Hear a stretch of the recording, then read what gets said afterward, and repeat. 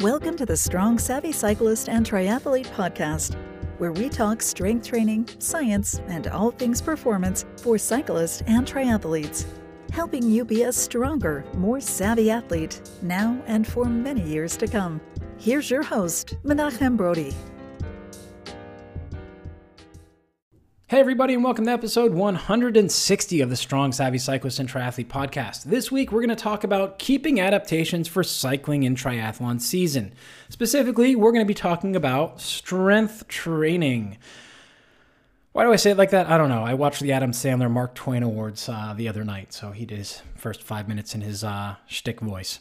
Anyhow, we are going to talk about strength training and how to keep those adaptations through the cycling and triathlon season. Now, this is something that as a community, it really surprises me still that a community of endurance athletes, both cyclists and triathletes, who have so heard and are so scared of losing those adaptations that we will go out and train ourselves 5-6 days a week super hard, even when it's time, especially when it's time for us to go easy, because we are so afraid of losing those adaptations, of losing those watts. We have a proper phobia of taking time off because my gains are going to go away, instead of what you heard last episode with Tim Cusick, that adaptation is everything you're after. In order to get that, you need to rest. So a community that's gone so far one way, we still are so stuck in, the cycling season is here. Warmer weather. I'm going to drop my strength training for some core and go out and expect all of those gains to stay. Now, there are two things that need to be understood about this. One is I think many of us still have the wrong impression of what strength training should do. It's not about the weight you move in the weight room. It's about changing how your body is able to produce stiffness, to get movement where you need it in the right amounts, and to keep your postures and positions such that your body can move economically and efficiently.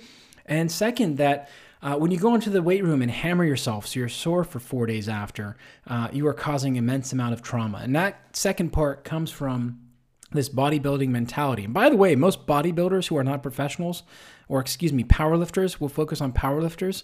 Actually, both of them, bodybuilders and powerlifters, the ones who are true professionals, not the gym bros and bras that you see, understand that you only get one really hard day in a gym a week.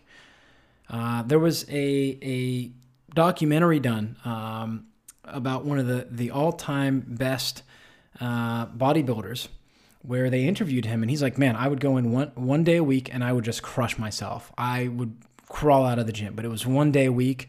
I would take 2 days off after that. Ronnie Coleman is who I'm talking about, so you can look it up on Netflix. And I would come back 2 days later and I would do some lighter stuff where I would just do some volume, but I wouldn't go to that level. So we're talking about one of the best of all time, talking about he would go once. Yes, he would go to that level. That was his job. That's what he wanted to do as a professional. Yet, many cyclists and endurance athletes are heading into the gym and lifting heavy shit 2 or 3 days a week so they can't move. Oh, my legs are so sore. Well, what does that do to the adaptations that you need in order to ride stronger? And that leads us to our first point, which we'll get to after the quick update. Cliffhanger! Just a quick HVT update for the week of March 28th. Since we are recording this on Tuesday, March 28th, we had the national championship here for the track. The last 4 days. So we had Wednesday, Thursday, Friday, and Saturday of last week. So I needed a little bit of a breather on Sunday. Granted, I wasn't competing. I was at the track, the velodrome, most of the day. And it was a lot of fun. A lot of lessons learned, a lot of new levels reached, both from a power standpoint, a performance standpoint, as well as understanding how to and how not to taper for a national championship. And we'll talk a little bit about this in another episode, future down the road, as we have that scheduled. But there was a lot of really great feedback from those of you here listening. The feedback from the last couple of episodes has been absolutely fantastic. A number of you have messaged me on Facebook or emailed me in particular. I don't think anybody has messaged on Instagram as of yet that they're really enjoying the series and how it's laid out. So we had Tim Cusick, and before that we had Cheryl Strauss-Einhorn. And these are kind of tracks. So think of it like a master's program or a PhD program that we're trying to share with you on how to get your performance better, or your athlete's performance. So really trying to change the structure, whereas before we would do it in pairs or trios. We had the Road to Kona, I think 2019 was the year we did that, or 2020, can't remember. So we've had a number of different series, but really we're trying to take you on a course to help you understand and your athletes understand what it is you need to get top performance. So hearing that feedback has been fantastic. I really appreciate it. If you haven't already, if you could please subscribe or follow the podcast. I'm trying to hit 50,000 subscribers/followers before the end of 2023. So if you could give us a subscribe, give us a follow. If you would like to take 2 or 3 minutes and give us a quick review, that would be greatly appreciated. And of course, any of the episodes you find that are valuable, please share. So the last week was filled with the track nationals. That really took up everything.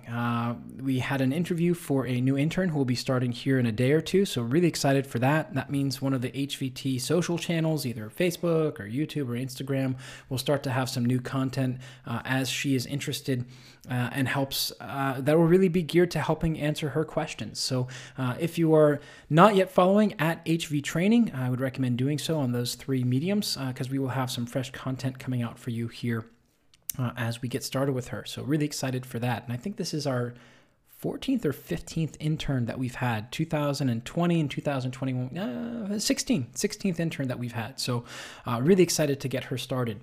Now let's answer, or continue rather, the question or that first point. And that is, many of us, when it comes to spring or summer, we don't understand that the adaptation that we're after, and this is what Ronnie Coleman and all top bodybuilders and powerlifters understand, is that it takes time for the tissue adaptations to occur. You can't go into the gym and kill yourself or crush yourself every single day or twice a week or 3 days a week. We're talking about the top powerlifters in the world. Pretty much, unless it's a movement that they're really good at. So for me, it was deadlifts, and I was not a top, I was a top regional powerlifter, drug-free.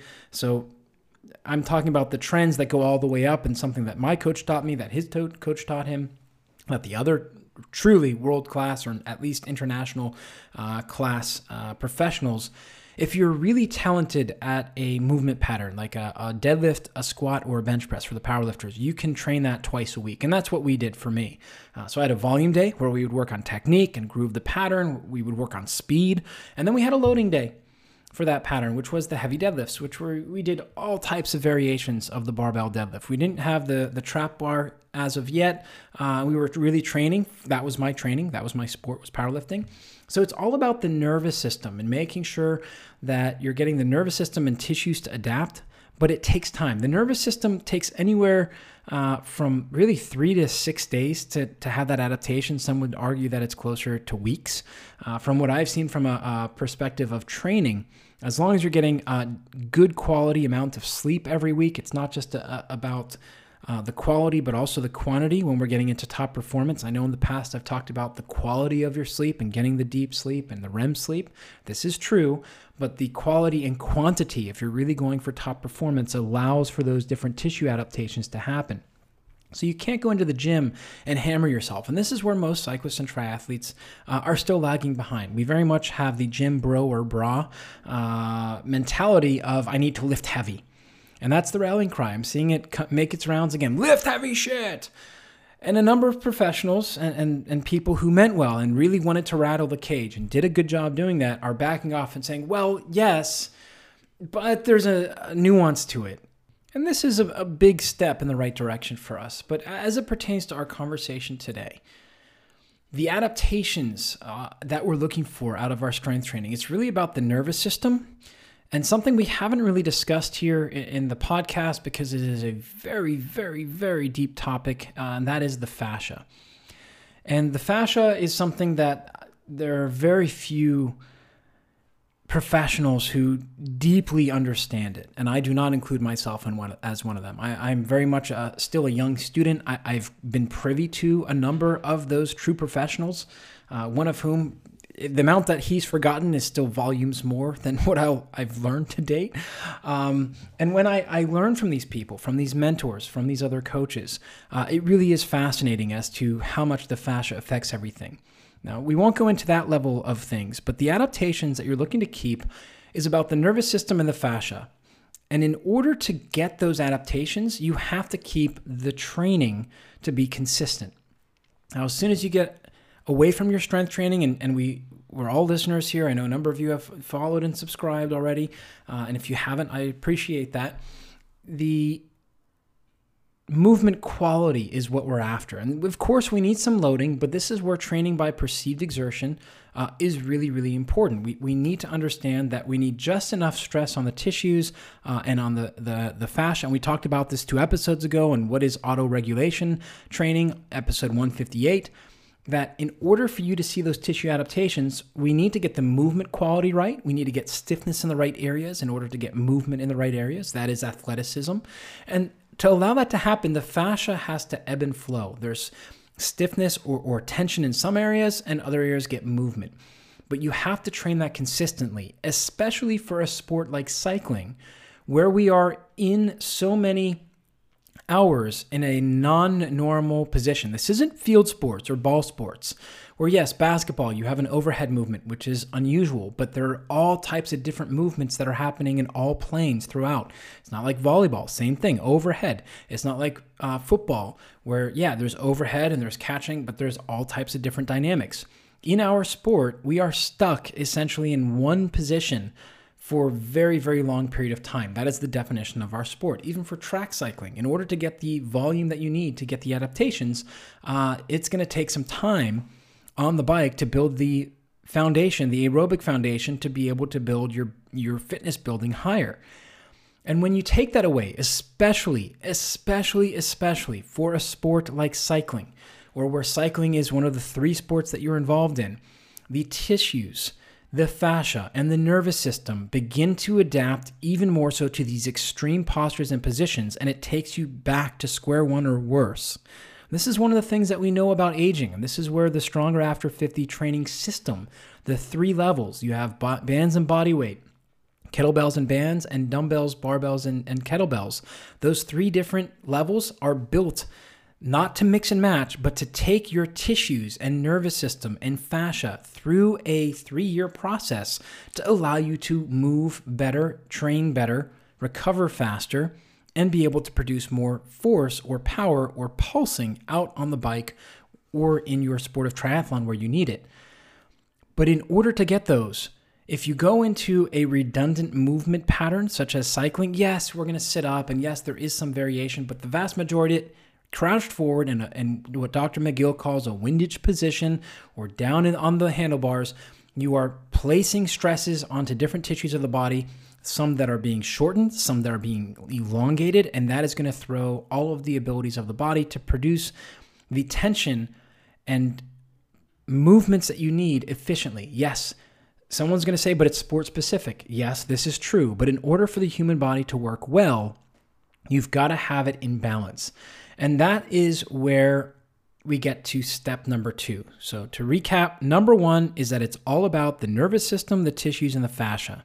And in particular, I'm pointing at the fascia right now, because if you understand the fascia and how those changes, shortening, lengthening, affect it, you understand how it can cause some significant changes.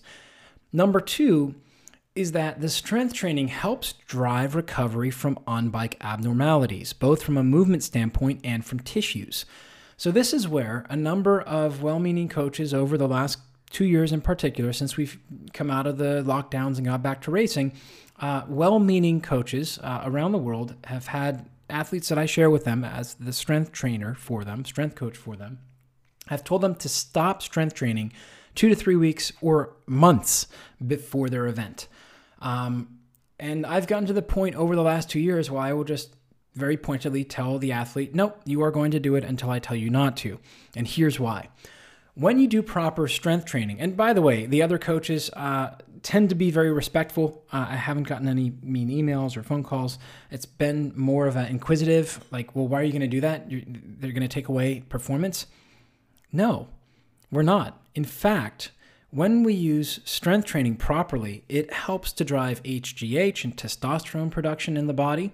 It allows us to get the body back into normal positions, into better postures, to help us fire up muscles that have been neglected or shut down, so to speak, or have become laggards in the movement system because they've been on the bike or spending a lot of hours running and sitting, but not really doing other things to keep them moving well. And this is one of the things that, over the last couple of days, 2 or 3 of the athletes during the track national said to me, like, I have not felt this good. And I can credit the strength training with really helping me. And they did a muted version of our dynamic warm-up that we've been doing, our old dynamic warm-up, because we just shifted 3 weeks ago. And I explained to them, we're going back to what we've been doing the last 2 months for our warm-up because the body is most familiar. And they had some good questions. They say, well, why don't we do the new warm-up? I said, because the new warm-up is not ingrained enough. We haven't built that engram in the body to be able to do these movements where the recovery is very little to nil, where it's truly a warm-up as opposed to taking out. And you could see the light bulb go off and they're like, oh, that makes total sense. And each day they did it just once. And most of the riders said they felt, kind of lazy. The body didn't really want to work. And after the warm-up, they felt a little bit better. After the dynamic warm-up, they felt even better than that. And then they got on the bikes. They were like, yeah, I could go out and perform. This is where the strength training, this is where we're reminding the body of what it needs to do and what positions and postures and breathing patterns it needs in order to be able to help the individual perform. And this is something that's really challenging a number of coaches and riders because you think, well, if I want to see peak performance, I need to rest. Well, that actually is backwards. This is why it's called the taper. We want to slowly decrease the amount of training stress. Certainly, yes, absolutely. We need to allow those adaptations that are lagging to catch up. And we can only do that by systemically and carefully easing back on the intensity. However, this is where we need to do it slowly, but we still need to do some short, sharp efforts on the bike, as well as needing to do some type of either heavy or explosive work with strength training. And this is where the riders did a great job. The vast majority of them kept coming to the strength sessions the week before and even 2 days before. And it was really very much a realization. On Monday, they came in and you could see them. They're a little bit tired. The body's starting to really catch up to all of the training that I'd been doing.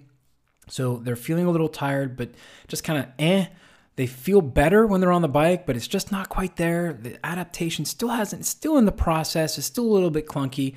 And as we went through the strength session on Monday last week, it really was a lot of light bulbs went off as we got through. Like, oh, that's it? But that wasn't the best one. I feel like I could do more. Exactly. So instead of 3 sets, we did 2.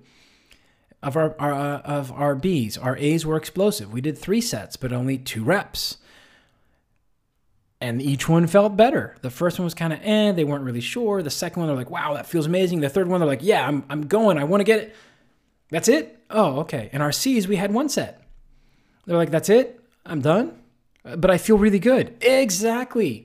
That can only happen if you have built up the ability of the body to deal properly with strength training. So I do not recommend adding strength training if you haven't been doing it consistently before your peak event. Do not do that. In a month or 2 months before a peak event, sure, you can add. That'll be just enough time that we can actually build up some training stress and get some neuromuscular stuff going. Like 8 weeks is the minimum. And I would need somebody who's had a history of strength training consistently, except for, maybe the last 6 to 12 months where we have a basis to work on. But really 12 weeks is where we would look at starting at latest. But the strength helps drive that recovery for the on-bike abnormalities. It really does. And if you remove the strength training, you remove the type of tissue damage that you're getting from that, the type of nervous system firing, you're not going to get the same result. Now, if you're on your bike, you're doing stuff, yes, you're getting tissue damage, yes, you're getting nervous system to fire, but you're not going to get the type of adaptations that we need to allow you to learn how to keep stiffness and to move. And that's where the strength training is really going to help you. So that's adaptation key number 2. The strength training helps drive recovery from on-bike or abnormalities, both movement-wise and tissue-wise. And this is where movement quality is the focus. So how do we put this all together? Well, today's short episode is going to wrap up with just that. How do we change now, here at the end of March, almost April 2023, last 3 days of March, it's the 28th of April, or March, how do we change our programming as we go forward? And what's funny is I put this out and I see, a number of people have dropped off from programs that I put in. One, because they're inconsistent. They've gotten one day the last couple weeks, and now it's a exit point for the program. So they go, oh, well, the weather's getting warmer. It's April. I'm going to start shifting my focus to on-bike. As we've discussed, that is a very big mistake and an easily correctable one for most riders. So this is how we look to do it. Number one is you have to look at your riding schedule and say, what are my true key anchors for my riding week? Now, if we look at most riders, and I'm talking about masters riders, we have two anchors for the week. One is a volume day, which tends to be on the weekends thanks to family and work obligations. And the second is going to be a high-intensity interval training day during the midweek. Now, even if you're following the Zone 2 approach, there is going to be two anchor days. So one would be the big volume day, and the second would be another volume day in midweek with maybe some technique. So that's what we want to look at. So those are our two keys for the week. And we look at the other surrounding rides, which for most masters riders is going to be 2, maybe 3 rides if you're riding 4 to 5 days a week. And we look at which one is adding a little bit of volume, but I'm not going to get a lot of return from. And that would be the one that we would choose to instead replace with a day in the weight room. And we would generally do this as a heavier day. And when I say heavier, it's all relative. So this could be heavier by RPE. It could be heavier by volume, so more sets at a lower weight. So you could do an RPE of 7, but instead of 3 sets of 10, you do 4 sets of 10. That would be a heavier day because the total volume of weight that you are moving, the more repetitions you're doing, is putting more stress onto the system. The last way that it could be heavier, so we have actual heavier weight, more total volume. So by the way, the heavier weight, you would do less reps. So instead of 3 sets of 10, you might do 1 set of 10 and 2 sets of 5. The second would be higher volume, which we just talked about. And the third would be for speed. So this would be like a 2-1-X1 tempo where we go down, or we go through our eccentric phase for 2 seconds, a 1 second dead stop at the bottom, nothing moves, and then an explosion up, and then 1 second to reset. This would be how we would program the heavier day. From there, this is coming in, again, April and May, we will look at a medium to light day. This would be your standard strength training day that you would normally do. So most riders have moved along and out of the dropping strength training completely in the spring to they're going to do the weight room once a week, but medium light and focus more on technique. And you just keep that day. And the last day would be 1 to 2 days of movement. This would be after your ride or before your ride, depending on what your goals are. This is generally an 8 to 15 minute session that goes very quickly, that essentially is targeting your breathing, different postures and positions that are focal points to help you to be able to see the results that you need by giving you small microdoses of that exact thing 1 to 2 more days a week. And this can be either your dynamic warm-up, if it's very pointed and very good for you and you feel good after, or it could be a variation of the dynamic warm-up or something completely different. It really depends on your level and what you're playing with at that point in time. And we just continue to do our strength training like that through April and May. Now, some of you may have April or May events. If these are your true peak events, then what we would do is very counterintuitive. And in fact, it ties back to what I just explained we did with the track team. We would still do our heavier day as normal over the next couple of weeks. And then 2 weeks before your key event, we would look 14 days out at having either your peak or next to peak, second to peak total volume or heaviness, I guess you could say. So remember, we have more volume, we have actual heavier weight for fewer reps, we have explosiveness. Those are the ways we're going to get the heavier. And then we would start to taper you down from there, where we would do a medium light volume day as normal. Then about 6 days, 5 days, 4 days before your event, we would still do those more explosive or heavier weights, but we would drastically cut the volume down to about 50 to 60% of what you've done. So you're still getting the stimulation, but just like I shared here about the riders, the track riders, you finish each of the parts of the workout, each exercise, feeling like you're just getting warmed up. That was really good. And this doesn't mean that you change the plan when you're in there. There are some times where you come in and you do the 2 sets and you're like, man, I'm just getting warmed up, or man, that second set didn't feel that good. And that's where you have to have the ability to say, no, I'm going to stop it there. It doesn't feel that good. I know I'm supposed to do 10. That was 6. That's good enough. This is how we are going to help the adaptations stick around for cycling and triathlon season. Now, you may be wondering, well, we just talked about April and May. What about June, July, and August? Essentially, it would remain some variation of this. Now, I we'll call it lightly, went over this in the book I wrote, Strength Training for Cycling Performance, or if you have the first version, the Vortex Method. I didn't give a super clear answer. I gave the bare minimum answer, and that is you do 1 day of about a half hour, a day of 15 minutes, and then if you can, another 1 or 2 days of 10 to 15 minutes. Now, that half-hour day is that heavier, more explosive, or more volume day, but that is a very shortened, abbreviated day. So if you think about your dynamic warm-up taking 8 minutes, you essentially have 22 minutes, which would equate to about 6 total sets if you're resting 3 minutes in between that you would be able to do on that day in a half-hour, 40-minute session. I know I just said half hour in the book, 40 minutes. The answer really is it depends. So I had someone ask me a couple months ago about that. And I shared this very answer, and I said, that's how you're going to do it. And he said, well, how do I organize it? And I really don't have an answer of how to organize it. You've really got to take a look at your schedule and understand and know yourself. So I know some riders who their heavy day, they really enjoy it on Mondays. They're carrying some fatigue from the weekend or a lot of fatigue, but they have found over the last 2 or 3 seasons that the strength training helps drive the recovery for them. And they really feel like crap when they start their Monday session. They do their Monday strength workout in the morning.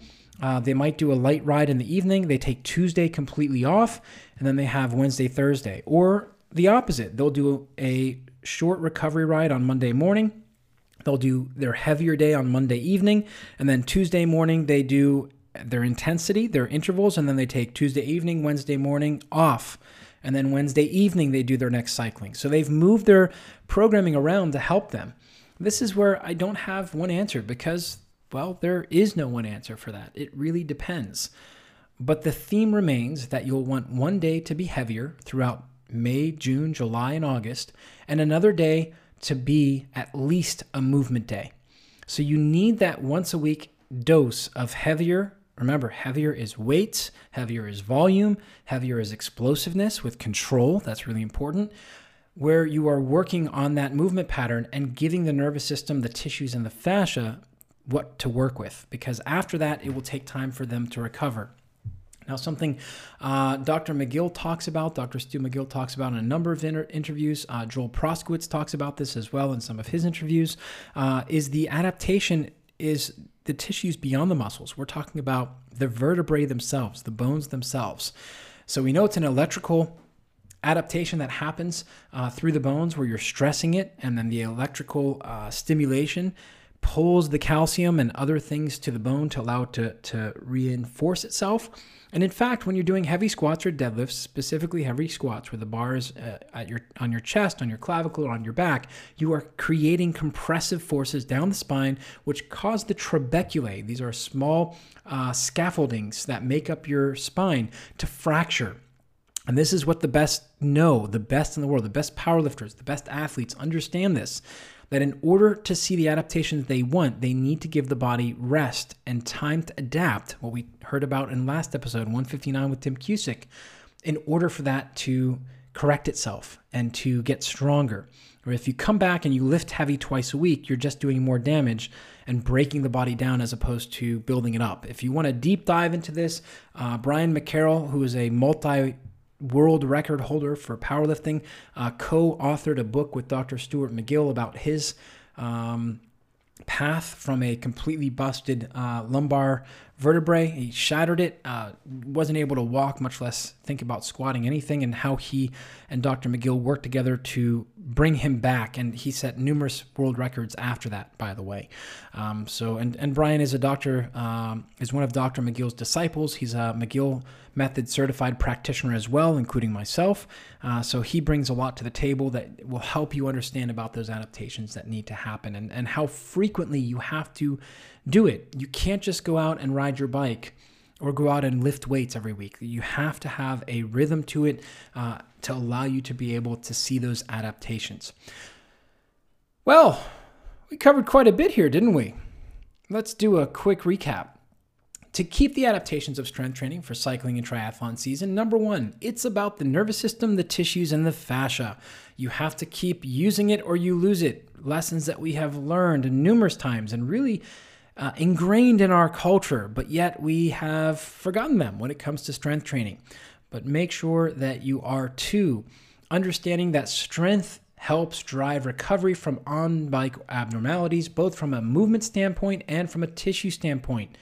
And then number three, we talked about how to actually implement that into your training right now. One day of heavier.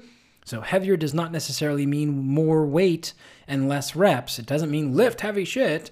It means it can be, yes, lift heavy shit if that's where you are and you're able to recover from that. It could be more volume. So another set at an RPE of 7 or even 6 or even 5. You're just doing more total weight moved for that movement pattern. Or it could be explosive, like the 2-1-X1, where you are moving less weight or even your body weight in an explosive fashion, learning how to get the nervous system to fire from a complete controlled position to express that explosiveness. And from there, going 1 day medium light and 1 to 2 days of movement. Now, if you enjoyed this podcast, I would really love if you would subscribe or follow. It really helps us to be able to get guests outside of the endurance world who may not be familiar with me. And it also helps you get updated every time we release an episode. And we are on the path to 50,000 subscribers and or followers by year's end. So if you can hit the subscribe or follow button, that would really help. And it will help you as we continue along what is intended to be at least a master's class, if not a PhD in strength training and training for optimal human performance, not just cycling and triathlon. Now, if you'd like to join me for a masterclass in person, I will be presenting June 27th in Bilbao, Spain at the Science in Cycling Conference. This is where we're going to do a dive into the difference between strength training for fitness and strength training for peak performance. And this is a really fun, it's going to be having you or the attendees do things that are outside of the box. It's not going to be like anything that you have experienced. We are going to experience, and we're going to talk about the important fundamental differences between training for general fitness and training for optimal performance. So if you're interested in joining, there is still an early bird special. I will put the link in comments. I think we only have 7 seats left. So a number of you have already have signed up. I really appreciate that. A number of you have subscribed as well. But if you're interested, sign up, get the early bird discount. And of course, there is as well, before my masterclass, the Science in Cycling Conference and the World Road Championships. So you get to see a lot of great cycling as well as learn. That's it for today's episode. Thank you, ladies and gentlemen, very much for subscribing and rating. And I'm looking forward to seeing y'all next week. Remember, train smarter, not harder, because it is all about you. That's it for this episode. Check out humanvortextraining.com for more great content and to keep learning.